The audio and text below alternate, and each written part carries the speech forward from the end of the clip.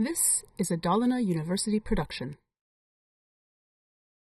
Hello everyone. Here we will present the case system of the Russian language. I will give you an introduction to how the cases are used, what they are, how to apply them in some situation. Of course, we will not cover all the situations where we need to apply the different cases. I will also present what the case is and what are the main meanings of these cases in the Russian language. These lectures are not for advanced learners, they are rather for beginners, for those who have studied the Russian language approximately half a year or 1 year. Be attentive. I think that these grammatical lectures, they do not cover all the application of the Russian cases in the Russian language. So welcome, the course of the Russian grammar and introduction to the case system. Падежи, cases.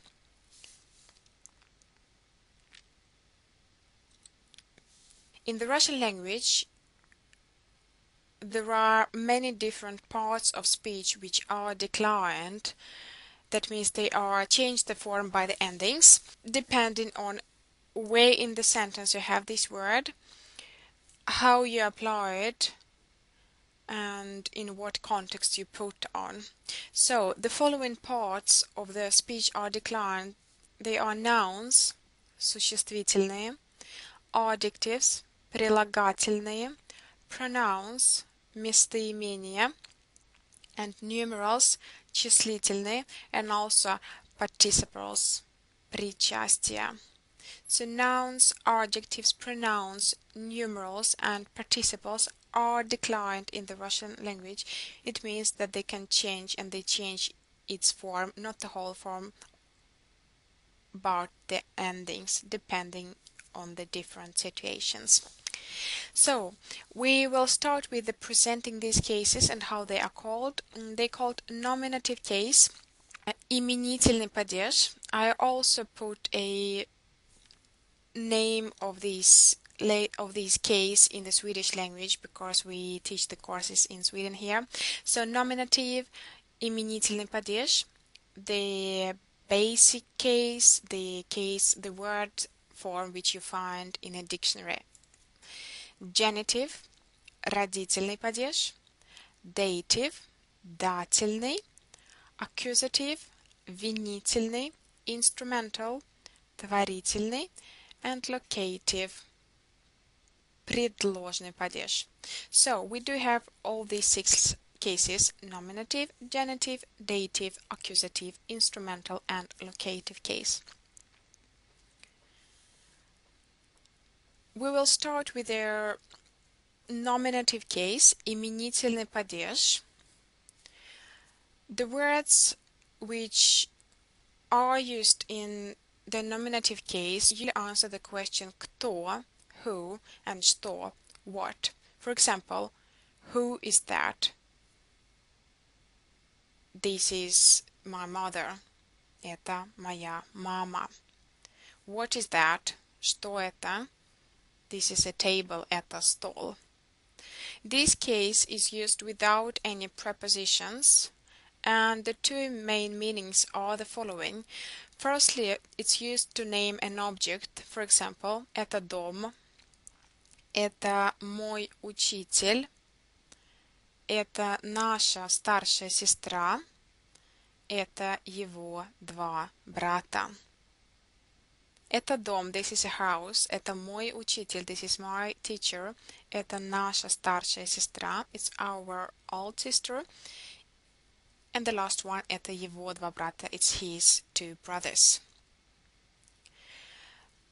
To the right you can see the headings for the red square, Красная площадь. Also, we use the nominative case to indicate a subject of an action.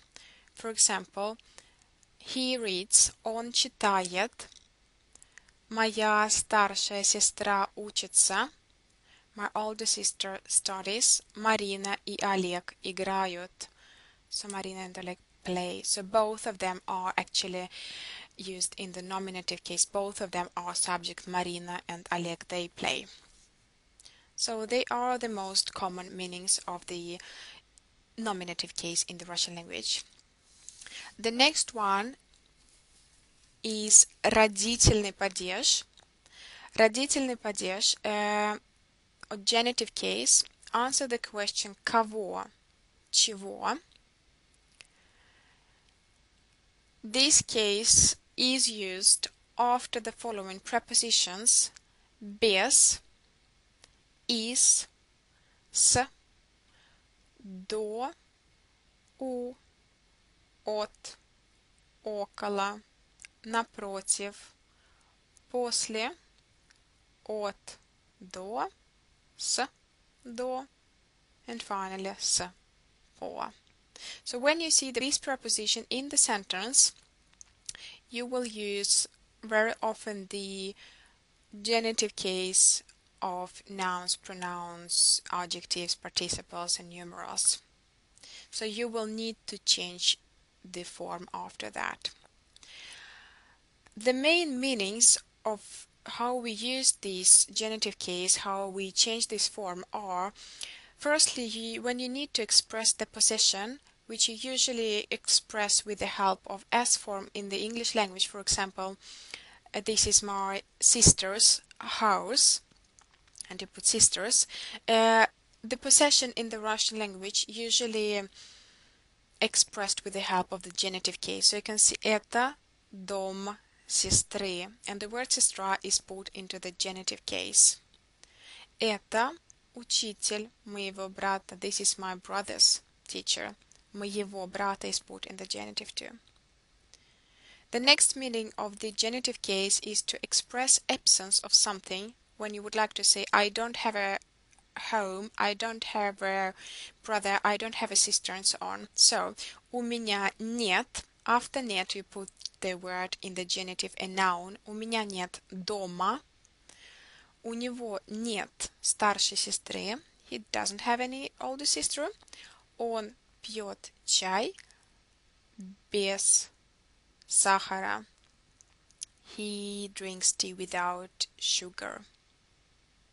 Сахара. So all these words, дома, сестры, and сахара, are put in the genitive case, родительный падеж. The next meaning of the genitive case is when you would like to express part of a whole, when you say the center of the city, центр города, a piece of bread, кусок хлеба. Also, usually when you express quantity and use the numbers 2, 3, 4, 2, 3, 4, after them you use genitive singular, and after the numbers 5, 6, 7, 5, 6, 7, you use the genitive plural. So all the numbers from 5, 6, 7, 8, 9, 10, and so on, they will get the genitive plural form. Then when we come to 21, for example, 22, 23, 24, then you use again 22 plus genitive singular. After the words много, many, much, мало, little, сколько, how many, how much, несколько, some, you always use the genitive plural form. You have some examples there below, like to say 3 сестры, 5 студентов. So you see after 3 we use genitive singular, and after 5 сестры we use genitive plural студентов. And много магазинов, a lot of stores, many stores, you use genitive plural form of the word магазин, магазинов. The fifth meaning of the genitive case, when we want to express the dates with ordinal number. For example, он приехал 1 января. He arrived the 1st of January. So the 1st and January, you put both of these words in the genitive case. Максим пошел в школу 1 сентября. Maxim went to the school on the 1st of September. So 1 сентября, both of these words are put into the genitive case. The next meaning of the genitive case is when you would like to express approximate time and place, like to say напротив театра, у магазина, недалеко от стоянки, около часа, до вечера, из дома, с юга. And you can see here that the prepositions are very helpful here in order to recognize and in order to use the genitive case after them. So напротив театра, у магазина, недалеко от стоянки, около часа, до вечера, из дома, с юга. So they were the main meanings of the genitive case. Of course, there are several more meanings of the genitive case which will not take here in this lecture, but we probably will cover this material in some other lectures on more advanced level a bit later.